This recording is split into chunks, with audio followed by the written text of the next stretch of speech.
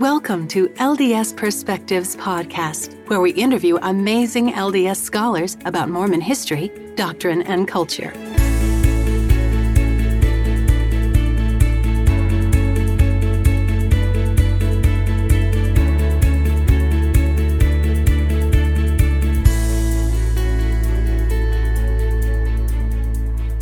Hi, this is Brian Hales. We are here with Don Bradley, who is a professional researcher who has recently finished his master's thesis and is pursuing a degree at Utah State University. He has presented at many scholarly conferences and has co-authored chapters in books like Persistence of Polygamy on the topic of polygamy. He's also co-authored a chapter in Laura Harris Hales's A Reason for Faith, but that chapter was on the Kinderhook plates. And now we are here with Don to talk about the Book of Mormon's lost 116 pages. Don, why don't you give us a little background on what got you interested in the lost 116 pages? Sure. Hey there, Brian, my friend. Good to be with you. Yes, it's great. So this project has a long history. I've actually done research on the lost 116 pages for about 13 years. My interest in the lost pages, though, goes back much further to actually when I was a kid. The lost 116 pages are what you might call a conspicuous sacred absence. Every Mormon primary child knows about the lost 116 pages, but nobody knows what was in them. This has become kind of natural to us because that's just the way that it is. But really, when you think about it, there's nothing natural about that, right? And I remember recognizing that when I was a kid, before I'd gotten used to this idea that, we don't have these pages. I was about 11 years old in primary, and we had a unit on the presidents of the church. And when we talked about Joseph Smith, we talked about Joseph and Martin and the loss of the manuscript. And I remember thinking, we're missing part of the Book of Mormon? Like, what was in it? Because the Book of Mormon, it's so fundamental to our scripture, and it's so fundamental to what it is to be a Latter-day Saint. About 13 years ago, when I started on the research, the reason why I got into it actually was just that I wanted to understand the Book of Mormon text that we have better. I recognized that the later parts of the Book of Mormon are written in such a way that they often kind of echo or refer back to earlier parts. And if you don't know what happened earlier, if you don't know what was written earlier, it's hard to understand what is being said later. And I thought about that, and I thought, well, if we've got Mormon's abridgment, the later part, but we don't have the earlier part, then we don't fully understand what's being said to us sometimes.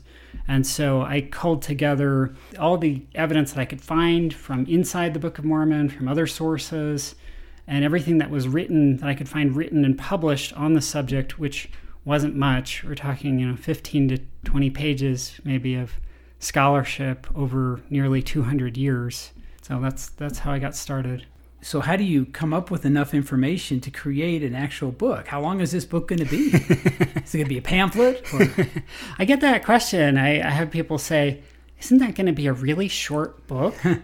And actually, no, it's going to be surprisingly long, and surprising to me, in fact, how long it's going to be.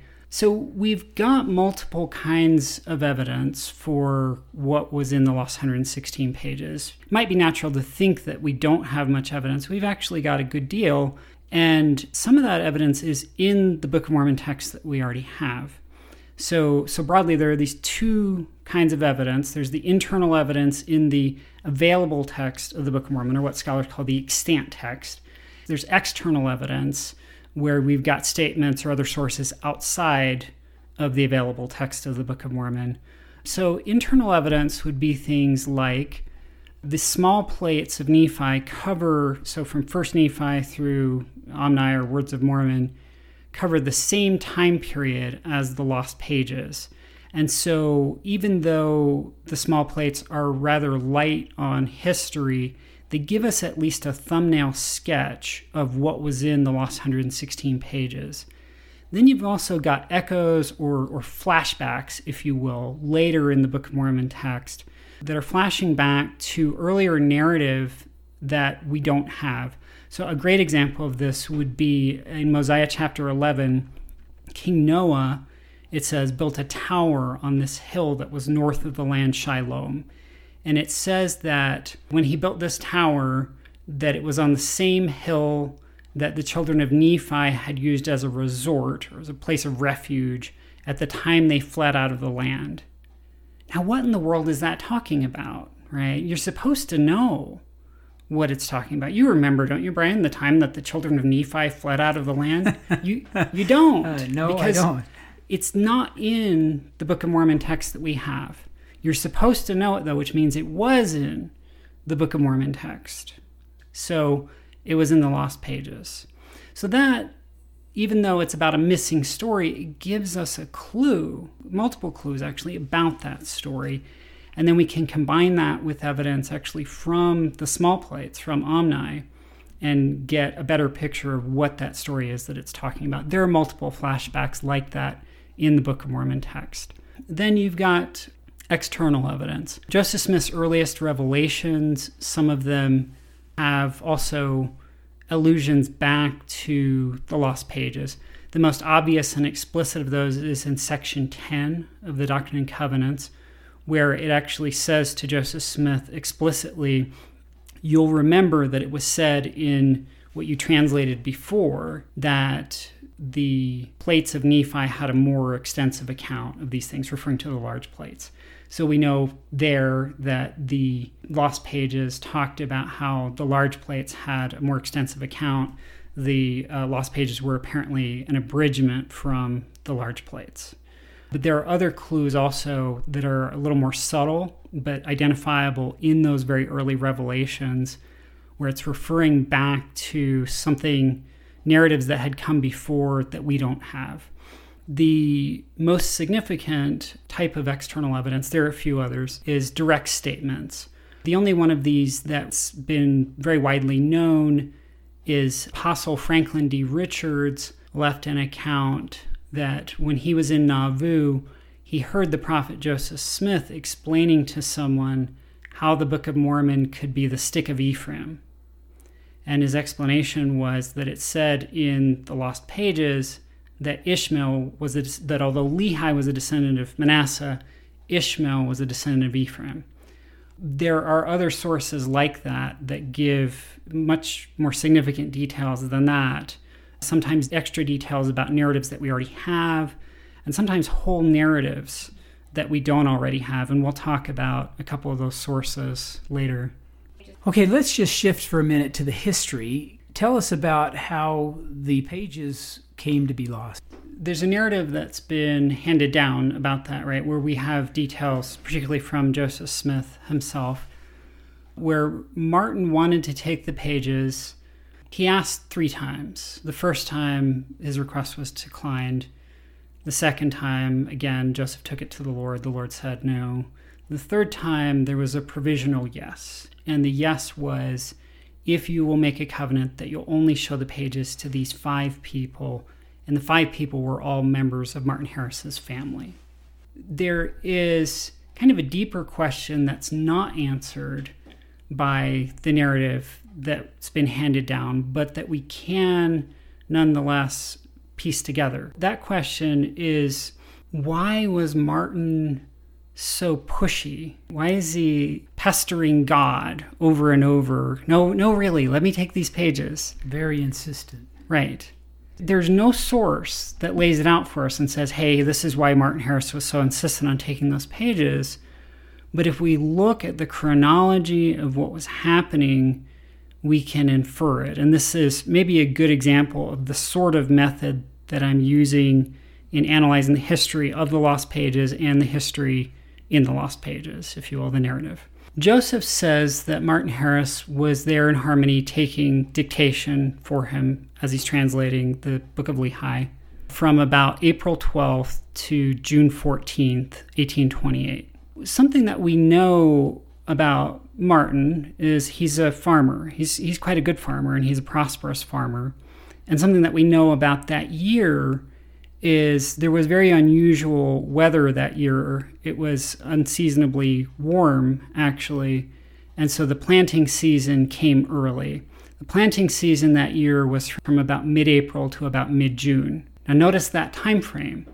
Joseph said Martin was down in Pennsylvania with him taking dictation from about April 12th to about June 14th. Guess who missed the entire planting season on his own farm in order to take dictation for that manuscript? Martin. Another clue comes from the Palmyra paper, the Wayne Sentinel. On May 8th in Palmyra, according to the paper, Martin Harris's daughter, Lucy Harris, not his wife Lucy, his daughter, Lucy Harris Jr., got married in Palmyra. So guess who wasn't at his own daughter's wedding? He could not go home empty-handed. I think there's plenty of room for sympathy with Martin here. If you can imagine him missing the entire planting season on his farm, and that was his livelihood, right? And his own daughter's wedding, and then going home and saying, oh, Lucy, if you could see this manuscript, right? If you could see it, then you would know. No, he had to have something to show for all of that. And that's why he's just so persistent, so insistent on taking that manuscript. It makes us a little more sympathetic to Martin's position when we understand some of the backstory there. So Martin gets the manuscript down in Palmyra, now in the Harris home, and he shows it to the 5 people, and then what happens? Then he keeps showing it to other people. Martin doesn't have a lot to say about this. I think he's kind of embarrassed about the whole thing, right? And doesn't really want to feel that he's to blame for the manuscript loss. But Joseph Smith tells us in his history that a particular friend of Martin's came by, and Martin who had maybe a special interest in this manuscript, Martin felt like he just had to show this guy. He showed it to him, and once he'd sort of broken through that barrier, right, sort of gone beyond his covenant, he just kind of kept going, right? He showed a lot of people. Joseph clearly thinks that this is the reason that the manuscript got lost, because Martin had broken his covenant, and possibly also because I think that part of what Joseph was thinking is that one of the people that Martin had showed this to was actually involved in the theft, and would have known where the manuscript was.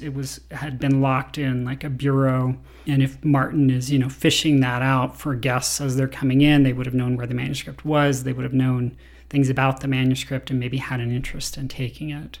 What's the timeline? Doesn't he arrive in Palmyra, you said June 14th of 1828? Joseph says that he leaves Harmony around June 14th, which is the day before Joseph and Emma's first child is born. So he's apparently benchmarking it to that date. It takes about 4 days to travel by stagecoach to Palmyra. So he probably gets back home somewhere around June 18th. The manuscript is gone by sometime in early July.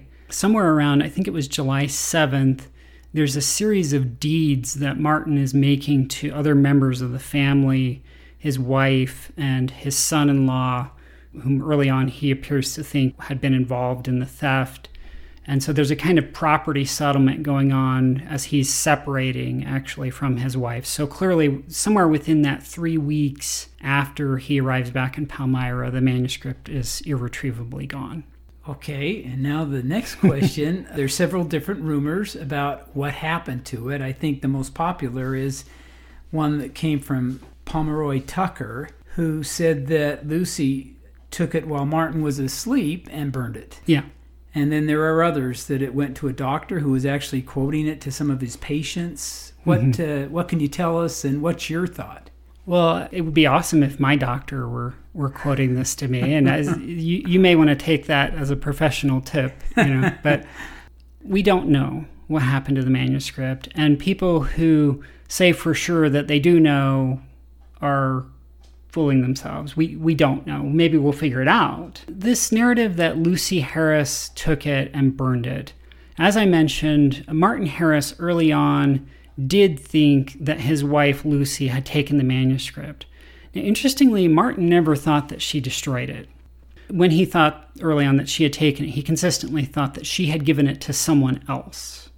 And he thought that independent of Doctrine and Covenants section 10, because he actually was skeptical about D&C 10 because D&C 10 referred to him as a wicked man and understandably didn't like that. Martin, like I said early on, thinks that his wife took it and gave it to someone else. After a few years, he stops thinking that it was her. And the apparent reason why, Martin Harris's son, Martin Harris Jr., went and spoke at a church meeting and told the people there that his father had originally suspected his wife, Lucy, of taking the manuscript, but then she died quite young. She died at 40 in, I think, 1836. And when she was on her deathbed, she absolutely denied having anything to do with the manuscript theft or knowing anything about what had happened to the manuscript. Now, Lucy Harris, she was a devout Quaker, and one of the strongest prohibitions for Quakers is on lying. They're supposed to be absolutely honest. And so Lucy Harris's deathbed testimony apparently convinced Martin that she had nothing to do with the theft. The idea that she took the manuscript and burned it traces to, I think it's 1855. It's somewhere in the mid-1850s. I've got all this information at home. A friend of mine, Marie Thatcher, has helped me to take the 40-some-odd sources that I have about the manuscript theft and arrange them in chronological order. And when you do that, you can see some patterns in how the story of the theft changes, how it evolves over time. In the 1850s, mid-1850s, there's this first person who raises the idea that maybe Lucy burned it. But what he says is either she took it and hid it, or she took it and gave it to someone else, or she took it and burned it. So he clearly doesn't know which of those it is. He's just trying to exhaustively lay out the possibilities. Other people start building on that and start saying she burned it with greater confidence. And in fact, the further that you get from the theft, further in time you get from the theft, the more confident people are that it was Lucy Harris and that she burned it. So as a historian, that's the exact opposite of the pattern that I would like to see, right? I'd be more persuaded that it was Lucy Harris and that she burned it if the closer you got to the event, the more you heard people telling that story. Instead, it's just the opposite. The further in time you get from the event, the more that's the story. You're saying it may not have been burned and that it might be rediscovered? I sure hope so. I would think that after 189 years, if it were still out there, it would have surfaced. On the other hand, I do have record of people saying long after the theft that they knew where the manuscript was. And I'm trying to follow up on that now, see where it could have gone. And it would be the coolest, it would be the biggest find ever in Mormon history, and one of the biggest finds ever in religious history, if that turned up. So I definitely hold out hope that it's out there. One person who believed that it would surface was Joseph Smith Sr. He gave an interview in 1830 that actually in which he said to the interviewer that manuscript would someday come forth. So I don't know if that was just his opinion, if he's getting that from his son Joseph Jr. or what, but I hope it's out there. Has anybody tried to forge the 116 pages? Oh yeah. So the most famous forger in Mormon history, and actually one of the most famous and successful forgers in history, Mark Hoffman. Mark Hoffman. Actually, that is the project that he was working on right at the end of his notorious forging career. That's the one that ultimately brought the whole house of cards crashing down. So Mark Hoffman this was sort of the holy grail of Mormon forgeries, right? If you could forge the lost 116 pages. And so Hoffman went out to California and claimed that he had found someone out there, I think it was California, claimed he'd found someone out there who was a descendant of one of the residents of Palmyra who had this manuscript, and he took what he claimed were notes from the manuscript. And I've actually got photographs of Mark Hoffman's notes from what's supposedly the lost 116 pages. And I was really interested in this because I thought that it was quite possible that Hoffman had been clever enough to read some of the clues that are there in the extant Book of Mormon text or some of the other clues that we have, and sort of piece together a little bit of what was in it. That would be fascinating. If Hoffman were able to do that, then maybe I'd have to take a close look at his forgery to see what other clues did he pick up. He didn't pick up anything. It was nothing. His excerpts from the supposed lost 116 pages are nothing like what it was actually supposed to be. Whatever his skill might have been with working with paper and handwriting and so on, he wasn't a good reader of the text. I think that what's going to happen is more and more clues will be found. I confidently expect that as we go on, there will be more clues that people will identify that I've overlooked, right, in the extant text, and that other clues will surface. I'm greatly hoping, this has happened a little bit already to me, but I'm greatly hoping that once I publish my book, I will be contacted by people who will say, my great-great-grandpa's journal has this thing where he went and talked to Martin Harris, and Martin Harris told him something about the lost 116 pages. I'm sure hoping that stuff is out there and that more of that will start to emerge as things are published about the lost 116 pages. So no, there's going to be enough information still out there that I don't think that anyone could forge the lost pages without ultimately getting caught. That's remarkable. The Lost Pages have been called the Book of Lehi. Mm-hmm. Who called it that? Where did that name come from? So in 1830, when the Book of Mormon was first about to go to press, Joseph Smith wrote a preface to it that was only included in that edition. If you were to go straight from the title page of the Book of Mormon to the subsequent Book of Mormon text, you'd go from a title page that says, the Book of Mormon, written by the hand of Mormon, etc., to I, Nephi. And that's a jarring disconnect. The reader understands now, there's an introduction that explains all that for a new reader, and Latter-day Saints already know. You've got the small plates up front there. But Joseph had to solve the problem of how do you explain to a new reader of the book, and everybody at this point who read it was a new reader of the book. How do you explain why it's the Book of Mormon, but this part is written by Nephi? And so he put this preface in that explains about the manuscript loss. And in that explanation, he refers to the manuscript as the Book of Lehi. Now, there's a lot of confusion that has arisen because of the use of that term for the lost manuscript. The biggest confusion is that people think that it was written by Lehi and it's just about Lehi. There are a couple things that show us that neither of those is the case. So first, in the preface to the 1830 Book of Mormon, Joseph Smith says that the Lost Pages or Book of Lehi was an abridgment made by Mormon. So the Book of Lehi is named the Book of Lehi by Mormon, and it's a text narrated to us by Mormon. It's not by Lehi. Second, it covers a much, much bigger time period than just the period covered by Lehi's life. So since the small plates is a replacement for the 116 pages, we can tell about how big the time period is covered by the Book of Lehi, the Lost Pages, by looking at how much is covered by the small plates. Small plates cover about the first 450 years of Nephite history. That's a whole lot more than just Lehi's life. So I don't fully know why. I have some ideas on why that was referred to all as the Book of Lehi, but the take-home really is to understand that it's not written by Lehi, it's written by Mormon, and that it's not just about Lehi. It starts with Lehi, but it goes all the way up to the early reign of King Benjamin 450 years later.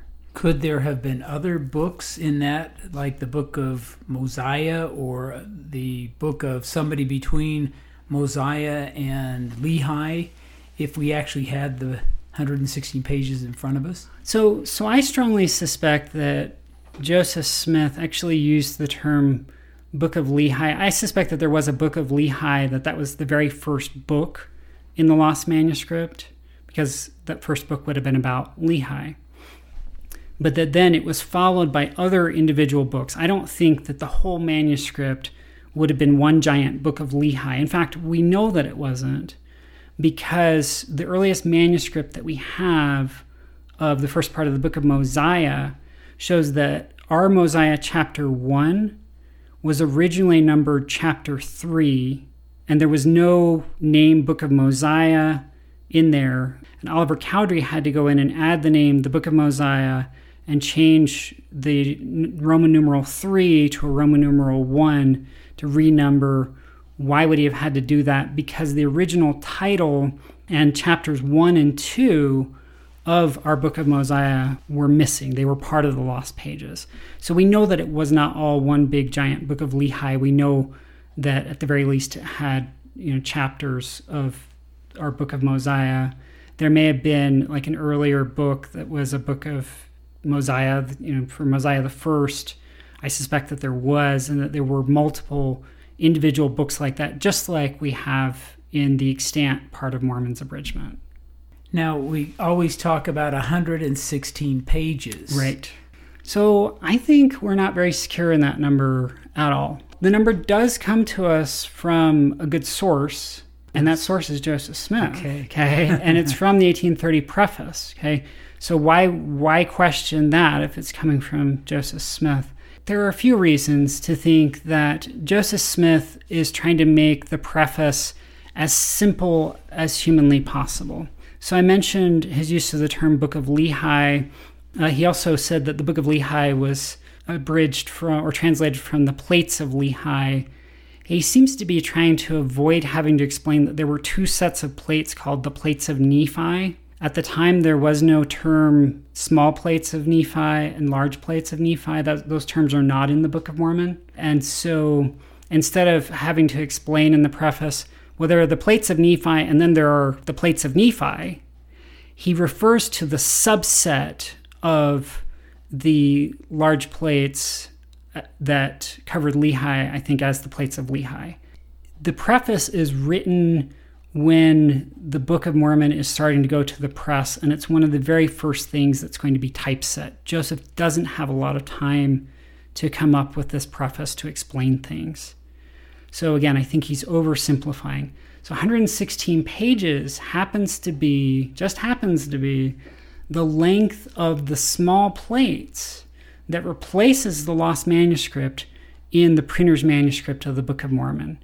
So what it looks like is Joseph probably doesn't know how many pages were in the lost manuscript. It probably wasn't paginated. And so he's trying to give a rough estimate of the length without knowing how long it was. How is he going to do that? Well, he looks at the replacement for the lost manuscript and says it's probably about as long as its replacement, and gives it the number 116 pages, just like that manuscript. There are other reasons to think that number is mistaken. As I mentioned earlier, Joseph tells us that Martin took dictation on the lost manuscript, what would become the lost manuscript, from about April 12th to about June 14th of 1828. In the following year, in 1829, to translate 116 pages took Joseph about 2.5 weeks. That's about how long it took him to do the small plates. So if it took him and Martin 2 months in 1828 to do 116 pages, they're going very, very slow. In fact, they're going even slower than that because Martin wasn't the first scribe to assist Joseph with that manuscript. Emma was his first scribe. Then 2 of her brothers, Alva Hale and Reuben Hale, helped. And then apparently Samuel Harrison Smith, Joseph's brother, Martin was the 5th scribe to work on that manuscript. Now, the others probably did only small amounts. But still, if Martin worked on it for 2 months and 4 other scribes had worked on it before, they didn't just come up with 116 pages in that time. At least it seems very unlikely. Another reason to believe that the manuscript would have been longer than 116 pages is to look at the length of time that the manuscript covered. The lost manuscript covered a full half of Mormon's abridgment. So Mormon's abridgment meaning the text that he's abridging all the way from Lehi down to Ammoron, the time of Ammoron, who gave him the plates in the year 320, or told him about the plates in the year 320. So that's 600 years from Lehi to Christ, then 320 more years. That's 920 years in that Mormon covers in his abridgment. About 450 of that, so almost exactly half, he had covered in the lost manuscript. The rest of Mormon's abridgment is much longer than 116 pages. Why would the first half of it have been so short? And then the last piece of evidence is less inferential and more direct. We've actually got an account from Martin Harris's brother, with whom he apparently talked about the lost 116 pages, because this brother knew narratives about some of the content of the lost pages. And that brother is Emer Harris. Emer Harris was, I think, a pioneer of 1847, came out to Utah.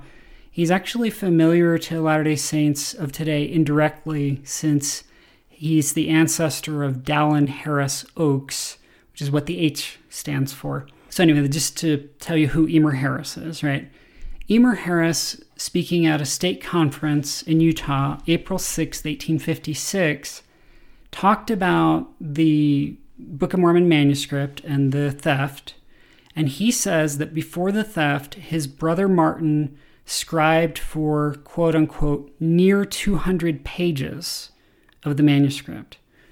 Now, Emer was well aware of the 116 number because he'd served a mission with Martin, actually, where he was distributing many of those 5,000 original copies of the Book of Mormon printed in 1830, and every single one of them had the number 116 pages in it.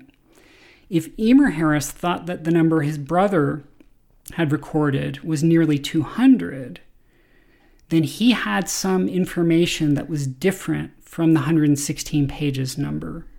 Now, I think Martin might have actually had a better count of the number of pages than Joseph did, and the reason is that Martin was the scribe, and Martin was probably the person who purchased the paper and would have known what quantity of paper he had purchased and how much of it they had left. And my suspicion is he'd purchased 200 pages of paper and they had nearly filled that all up, and that's why he told his brother that he had written near 200 pages of the manuscript. In any case, it really appears that it was much bigger than what we have thought. If it was about that length, it would be about half the length of the present Book of Mormon. That's how much we would have lost, is about half of that length, and so about 1/3 of the total Book of Mormon. Okay, Don, let's talk more about what you've discovered about the content. Some scholars have compared Lehi as he left Jerusalem to Moses when he left Egypt. Yeah. Are you finding anything in your research that would support a parallel there? Yeah, very much. There's definitely a lot that's in just the available text of the Book of Mormon that supports a parallel between Lehi and Moses. Lehi, at the beginning of his prophetic career, sees a pillar of fire. That's familiar from Moses' Exodus. He goes on an initial 3-day journey toward the Red Sea. That was initially what Moses had asked Pharaoh for, was just to be able to travel out 3 days. He's led by God to a promised land. He calls it that, a land of promise. It's the same terminology that we have in the biblical Exodus. There's been quite a bit of scholarship that's written looking at those details in the extant text and seeing Lehi as a kind of Moses figure. But you find in the 116 pages there was probably more elaboration or discussion about Lehi in that role? Yes, there was. One of our best sources for content of the lost 116 pages is an interview that Joseph Smith Sr. did in early 1830, with a Palmyra resident named Fayette Lapham. At the time that this interview was done, the Book of Mormon was still at the press. but rumors about it were flying everywhere. If you were in Palmyra or anywhere around it, you were hearing all about the quote-unquote Gold Bible, as people called it. Fayette Latham and his brother-in-law had heard about the Gold Bible, but they couldn't get a copy yet of the Book of Mormon. And so they went to the Smith home in Manchester. And Joseph Jr. was down in Harmony taking care of his farm at that point. Fayette Latham and his brother-in-law talked to Joseph Smith Sr. And Joseph Sr. gave them first a story of the coming forth of the Book of Mormon with a lot of detail. Some of what he says is clearly garbled. We can see what the other accounts say, and what Fayette Latham said had kind of misconstrued what he was told. But there are a lot of things that he says that we can verify from other sources, from inside sources who knew detail. But these are inside sources that weren't published until long after Fayette Latham had published his own interview with Joseph Smith Sr., so he couldn't have gotten them from these other sources. So a good example of this would be scholars had wondered for a long time whether after losing the manuscript, Joseph went sort of back chronologically and started the new translation work that he was doing with First Nephi, and then, replaced the lost 116 pages first and then went on from there? Or did he just pick up where he left off early in the book of Mosiah and go from there to the end and then go back and fill the hole with the small plates? Scholarly examination of the Book of Mormon manuscripts and other research in the last 30 years has shown that what Joseph did was he picked up where he had left off. Now, it turns out that there are two 19th century sources that tell us this. One of them is in, I think it's 1896. It's Joseph Smith's sister, Catherine, says that the angel, the messenger, actually told Joseph to pick up where he left off and go from there. The other source is Fayette Latham, 25 years earlier, who says the same thing, who says that Joseph had resumed the translation where he'd left off. Scholars didn't figure this out till the 1990s, I should say, and Fayette Latham is saying it in 1870. He clearly has inside information. Okay, Don, you just mentioned Fayette Latham. Who is this guy? So first of all, I didn't discover this one. It's not a well-known source, but it's a known source. Mark Ashurst McGee has actually done, a friend of mine who's with the Joseph Smith papers, has done a lot of work on Fayette Latham's Joseph Smith Sr. interview, and actually had suggested that Fayette Latham may have received information about the lost pages from Joseph Sr., and so I've built on what Mark had originally suggested. Fayette Latham, I don't know a great deal about his personal life. He was a Palmyra businessman. He was, I believe, just in his 20s at the time of the interview. He went with his brother-in-law, Jacob Ramsdale, his wife's brother, apparently just out of curiosity. Like I said, he was hearing the rumors about the Book of Mormon, but he couldn't get his hands on it yet. It wasn't available yet. And so curiosity drove him to go to the Smith home, find out for himself what he could. He didn't publish his interview account until much later, so 40 years later. Mark Ashurst McGee has suggested to me that he thinks that Fayette Latham took notes at the time of his interview, and I concur. There's too much that he gets right to not have either a near supernatural memory, maybe, or some kind of contemporary notes that he's using. So has this source been published? Is this in a journal somewhere? So it is in Dan Vogel's Early Mormon Documents series, and it's also possible to find it on the internet. You need to look in the right place, I guess. You had asked about Moses earlier, these Moses connections. Fayette Latham's interview account gets to some of those new parallels between Lehi and Moses that are not in the extant Book of Mormon text.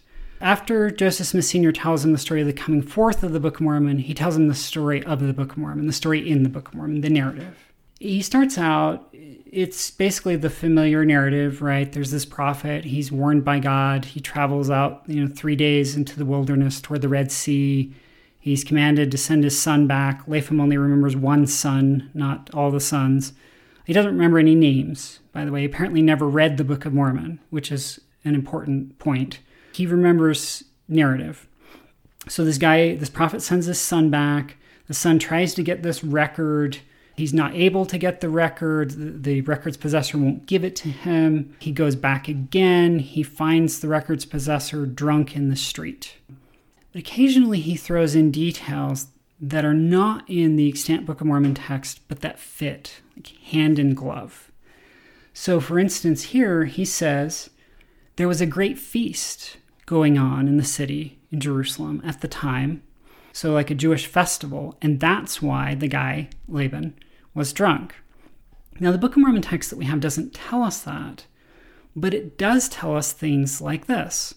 Laban wasn't just out drinking that night. It says he was out drinking with the elders of the Jews.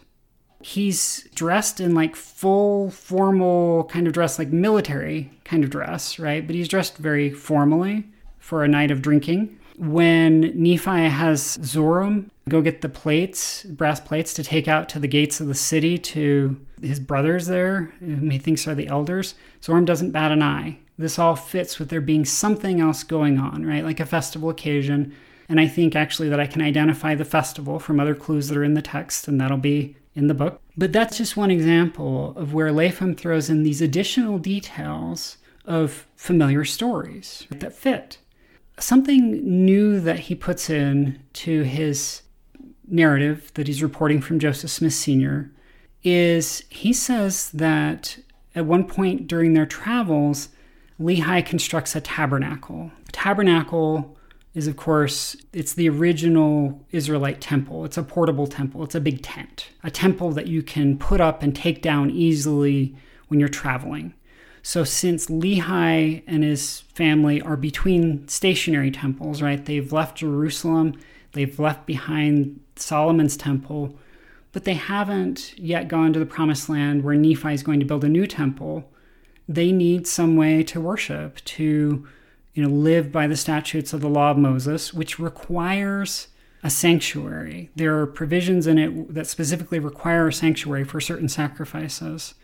What Latham describes, that Lehi would have used a tabernacle, fits with what we know from the Book of Mormon, but it's not in our Book of Mormon text. He also says, by the way, that that tabernacle is where Lehi would go to consult the Liahona. That's where he was able to get direction from the Liahona, was in this sacred space that he had created, right, that isn't mentioned in our current Book of Mormon.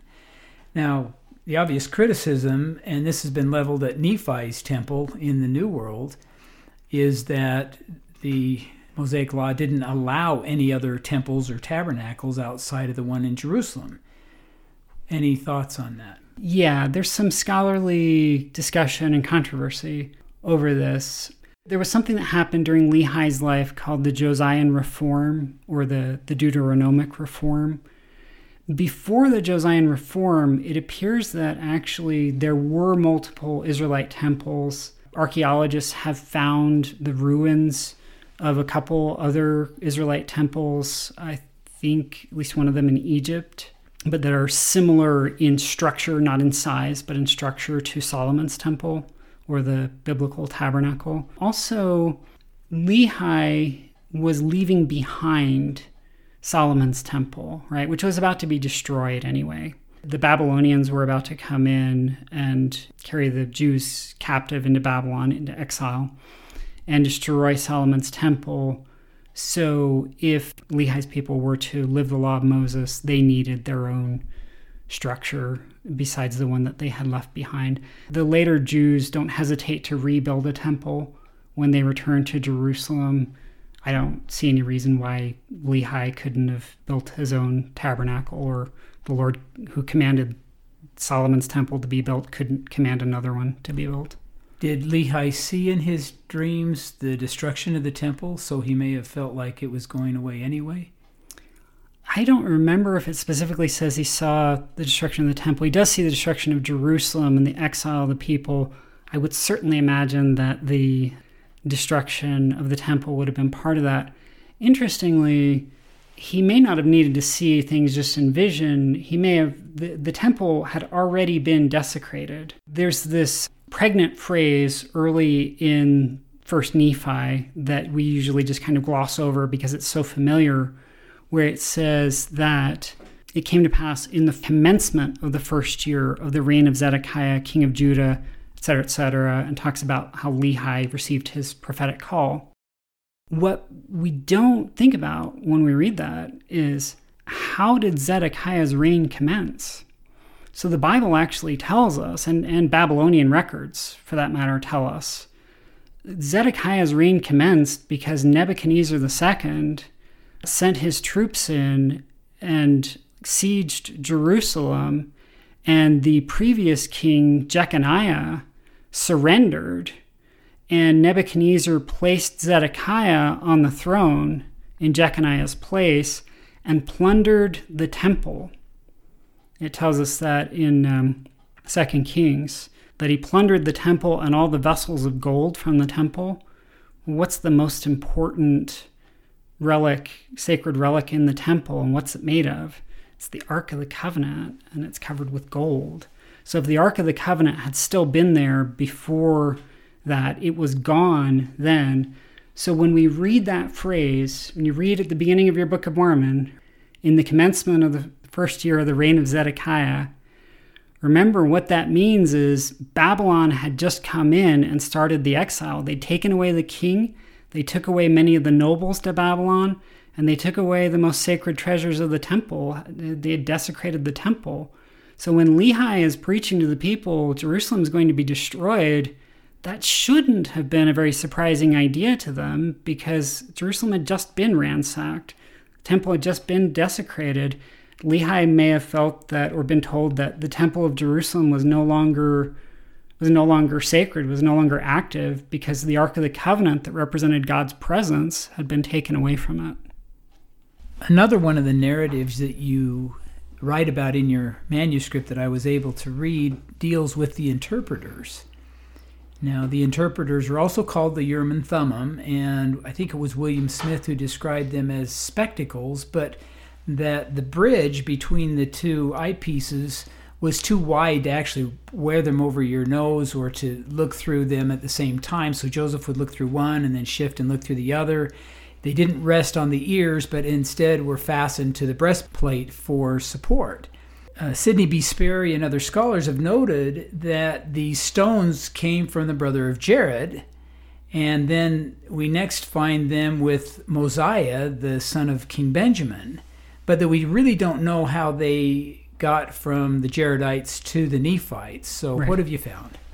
You're right. Sidney Sperry, John Tvetness, and others have identified this as one of the what they call the unanswered questions of the Book of Mormon, meaning questions that are raised by the Book of Mormon text, but not answered by the Book of Mormon text, at least not by the Book of Mormon text that we have. Fayette Latham, it turns out, in his Joseph Smith Sr. interview, gives a story of how the Nephites get the interpreters. So he helps fill that narrative hole that we have in the extant text. And his narrative basically goes like this. Sometime after the Nephites have arrived in the New World, they're traveling again. He doesn't say how soon after, and I think it's actually quite a while after. But they're traveling again. They're being led again by the Liahona, and they're apparently in between stationary temples again. Because they construct a tabernacle during their journey. And whoever it is who is using the Liahona, and Latham doesn't give a name, he doesn't seem to know any of the names. He just says, he refers to whoever it is as they. They were going along and they were led by the Liahona, and whoever this person is led by the Liahona to an object. And he doesn't know what the object is. He doesn't know what he's supposed to do with it once he finds it. So he takes it into the tabernacle to ask God what he's supposed to do with this. And once he walks into the tabernacle, and the voice of the Lord asks him, "What is that in your hand?" Presumably, this is the voice of the Lord coming to him from the Holy of Holies, where the presence of God was understood to dwell in the ancient Israelite temples. He answers, according to Latham, that he did not know but had come to inquire. And then the Lord tells him, "Put this object on your face and put your face in an animal skin." And he does, and once he does, he can see anything. It's the interpreters. Latham, who apparently doesn't know the Book of Mormon very well, for all that he gets right about it, he actually makes some pretty substantial mistakes. He seems to place the events at the beginning of the Book of Mormon back near the time of the Exodus, for instance, which anybody who's read 1 Nephi chapter 1 would know better than. But he's managed to provide a narrative that tells how the Nephites would have gotten the interpreters. This narrative, like a lot of Book of Mormon narratives, has heavy echoes from the Old Testament, and particularly the story of the Exodus. So, for instance, the question that the Lord asks, "What is that in your hand?" That's Exodus chapter 4, I think it's verse 1, where the Lord asks Moses out of the burning bush on Sinai, "What is that in thine hand?" It's Moses' staff in that case. The veiling of the face. This is again Moses on Sinai. This is the second time Moses is on Sinai when he goes up to get the stone tablets, the commandments. He comes down, his face is shining, so he veils his face. The wrapping of a sacred object in an animal skin. This is also the Exodus. This is the biblical tabernacle was built during the Exodus at Sinai. And when it was built, it had various coverings, and the outer covering was supposed to be made from badger skins. The sacred relics of the sacred vessels of the temple, when the tabernacle is taken apart and it's all being transported, those sacred vessels are supposed to be wrapped in badger skins. The narrative that Latham is giving, it fits with Book of Mormon narrative, even though the person who's giving the narrative doesn't seem to know that much about the Book of Mormon. So you've drawn a parallel between Exodus and also how the interpreters were used by Mosiah. Have you found any other parallels, perhaps by the way Joseph Smith used the interpreters? Yeah, this narrative that we're given by Fayette Latham, apparently from Joseph Smith Sr., could shed light on a very unusual practice of Joseph Jr.'s. A lot of people know, and maybe some don't, when Joseph Smith used his seer stone, when he's translating the Book of Mormon, he doesn't always use the interpreters when he's translating. Sometimes he uses another seer stone besides those two interpreters. And when he does, he reportedly puts the seer stone in his hat and then looks into the hat and is able to see the translation in that way. In light of the story about the Nephites finding the interpreters, this practice of Joseph Smith makes way more sense. I found a source that describes what Joseph Smith's hat was made of. It was beaver skin. Beaver skin hats were a very popular kind of hat at the time. The one source that describes what Joseph's hat was made of says it was a beaver skin hat.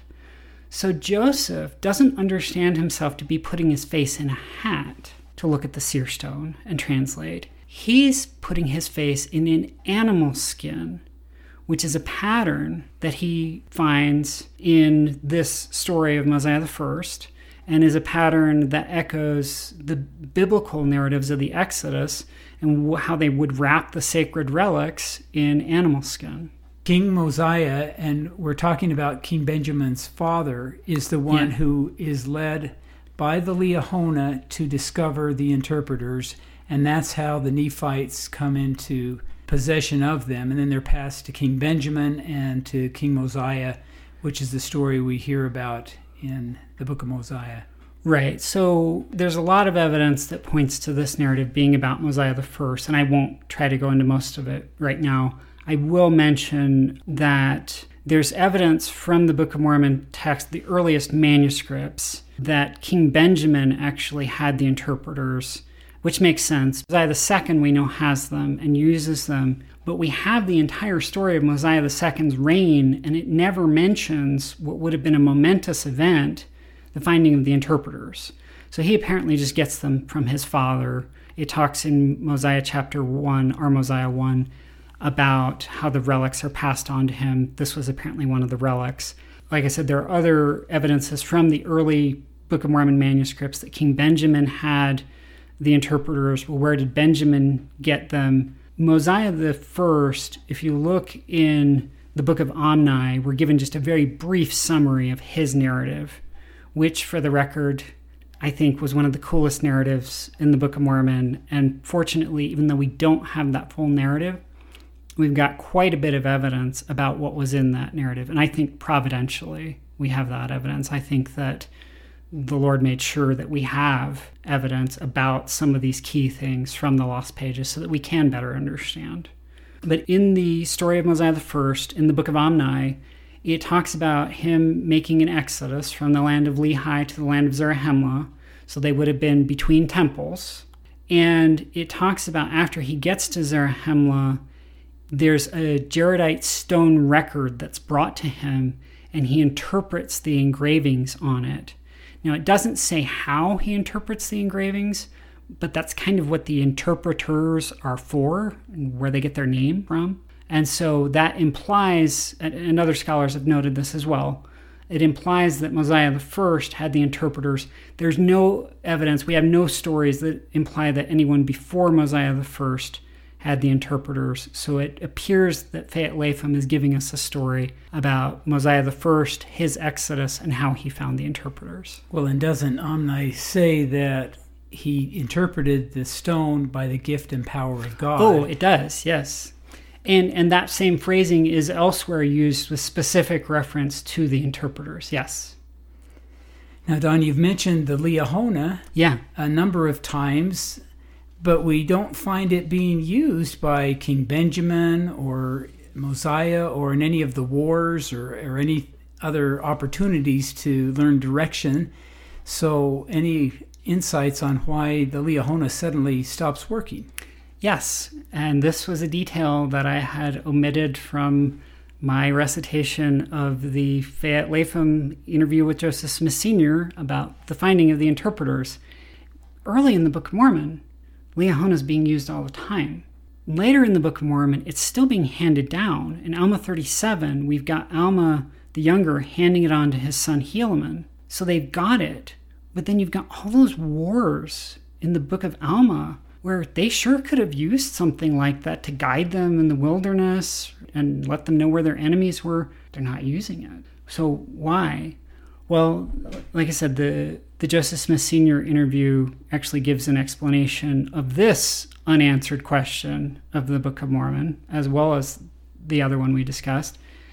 And that is, Latham says that once the man had been led by the Liahona to the interpreters and started using the interpreters, the Liahona stopped working.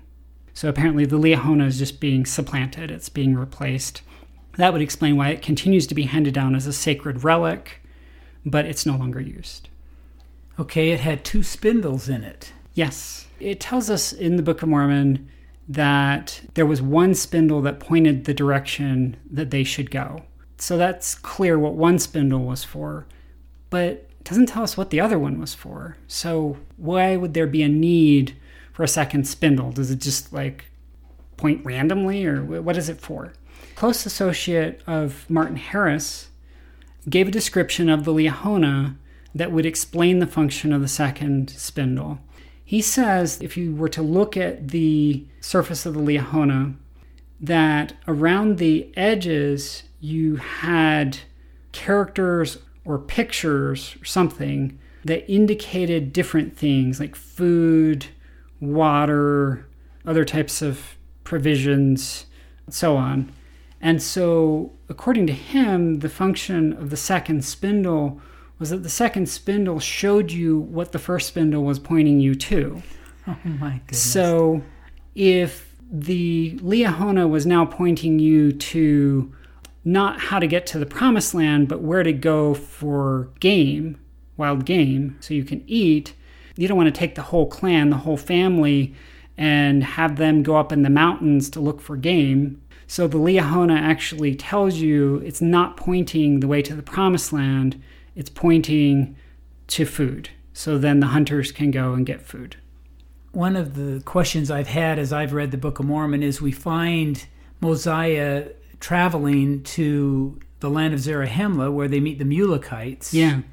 Well, Mosiah arrives there, and they're much more numerous than Mosiah and his followers that traveled from the land of Nephi.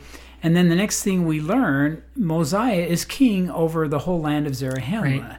So he's a refugee, he shows up, and shortly thereafter they've all united behind him. That just seemed a little odd to me. Yeah, and it's actually even more odd than it may seem on the surface. Not only does the extant Book of Mormon text tell us that the Mulekites were much more numerous than the Nephites, we also have the Mulekites being a stationary people, right? They're an established people, established in the land of Zarahemla, and the Nephites are coming in as refugees. They're a smaller group of refugees coming into their land. It's not clear, actually, that Mosiah I had been their king in their earlier land, and that's something that I'll explore in the book. But another reason why this is very strange, that he ends up becoming the king over the united Nephite Mulekite nation, is you got to look at who the Mulekites were ruled by. So King Zarahemla, what we're told, is that he was a descendant of Zedekiah. So he is actually the heir of King David. He is the scion of the house of David. He, in theory, Zarahemla has right to rule over the entire house of Israel. He's the heir of David, who had been divinely selected as king and to start a dynasty. I don't know completely why Mosiah I becomes king. I do have some thoughts. The new promised land is not a promised land of Judah, like the old promised land that Lehi's family had left. The new promised land, Christ spells it out in 3rd Nephi, and I'm not remembering the chapter. It's a promised land for the seed of Joseph. Well, Zarahemla is a king from the line of Judah, but Mosiah is a king from the line of Joseph through the dynasty of Nephi. He may have had greater right to rule in the new promised land. Of course, they'd need to convince the Mulekites of that. Also, though, he was a seer, and that would be a big difference. So in Mosiah chapter 8, it equates being a seer, having the interpreters, with wisdom, having divine wisdom. That evokes Solomon. Solomon had been divinely given wisdom. He's the wisest man in the world.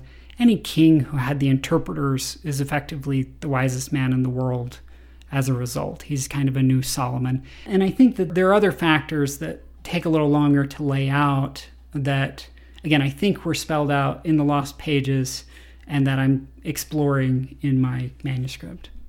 Have you found any parallels between Mosiah I, who's King Benjamin's father, as they leave the land of Nephi and ultimately they arrive in Zarahemla, that exodus, any parallels to Moses and his exodus?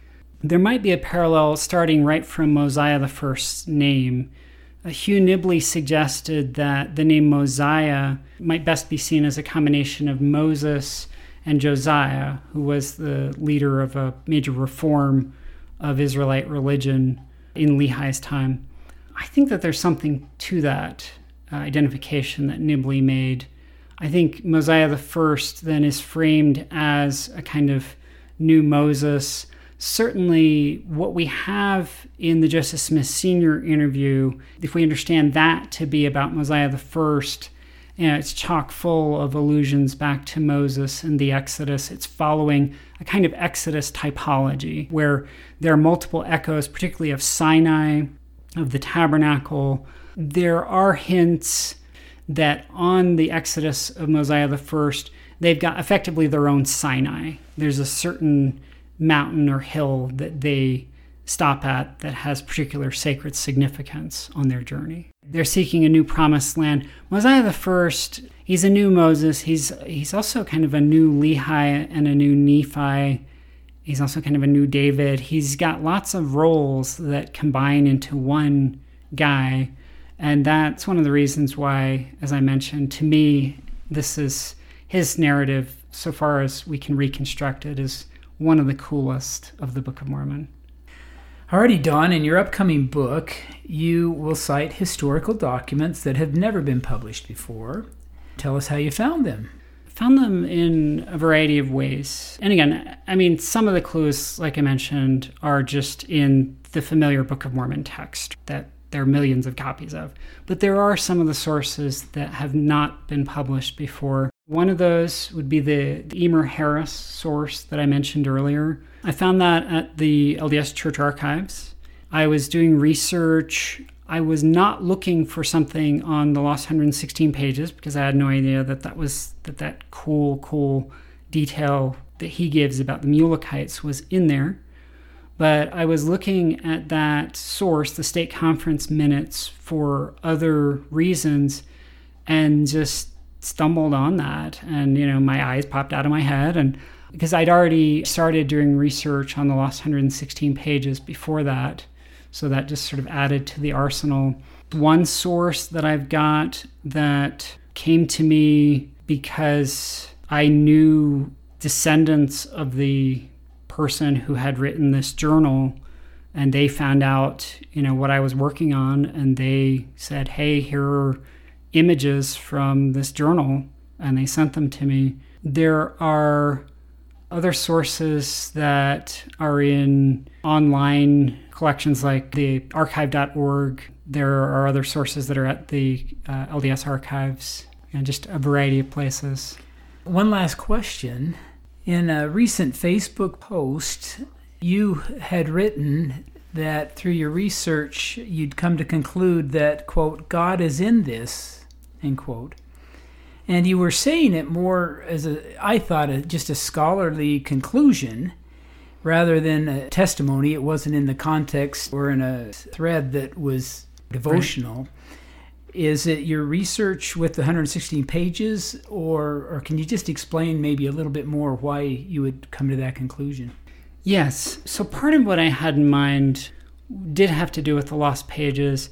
A good part of what I had in mind there in particular had to do with seeing the hand of God, the hand of providence in Joseph Smith's life. Joseph Smith certainly perceived the hand of providence in his life. And the more that I study his life and the details of it, the more I see it. It's amazing, miraculous, how circumstances, just the most improbable circumstances in the world, just lined up to open up certain opportunities for Joseph Smith to kind of guide him in certain directions. That is something where, as a scholar, I'm just amazed at all the, quote-unquote coincidences that had to be there in order for Joseph Smith's prophetic mission to really go forward, and they were all there. Now, about the 116 pages in particular, yes, I don't know if you know this, but several years ago, I had strayed from the church. But part of what initially helped me to come back was things that I was finding in my research. I was doing research on the Lost 116 pages, and also in association with that, doing research trying to understand the Book of Mormon text that we have better, and on the First Vision. In my research on all those things, and particularly the lost pages, I found that there were things I couldn't have expected at all. So, for instance, some scholars have pointed out that Nephite religion, as we're presented with it in the Book of Mormon, is a lot like Israelite religion before the Josian Reform, which happened in Lehi's youth. And there's quite a bit in my own research, particularly on Mosiah I, that adds to that backs that up. Another thing that particularly impressed me at this point where, like I said, I had strayed away from the church and from the gospel was I had this idea that Joseph Smith had evolved from being a kind of quasi-Protestant, or maybe a Protestant, early on, to being a Mormon in Nauvoo, right? To being like, and by Mormon I mean like having the distinctive theology and the distinctive ritual that we associate with the temple, right? Things that are very much Mormon and that are not shared by other Christian groups. As I did this research, particularly on the Fayette Latham account of the finding of the interpreters, I was blown away by some of the implications that I saw there. There are things that anticipate the temple ceremony. There's a dialogue that Mosiah has with God, and some of the details of that dialogue were very impressive to me. And I had never expected that I would find, quote unquote, Nauvoo Mormonism in, this document that had been dictated in 1828.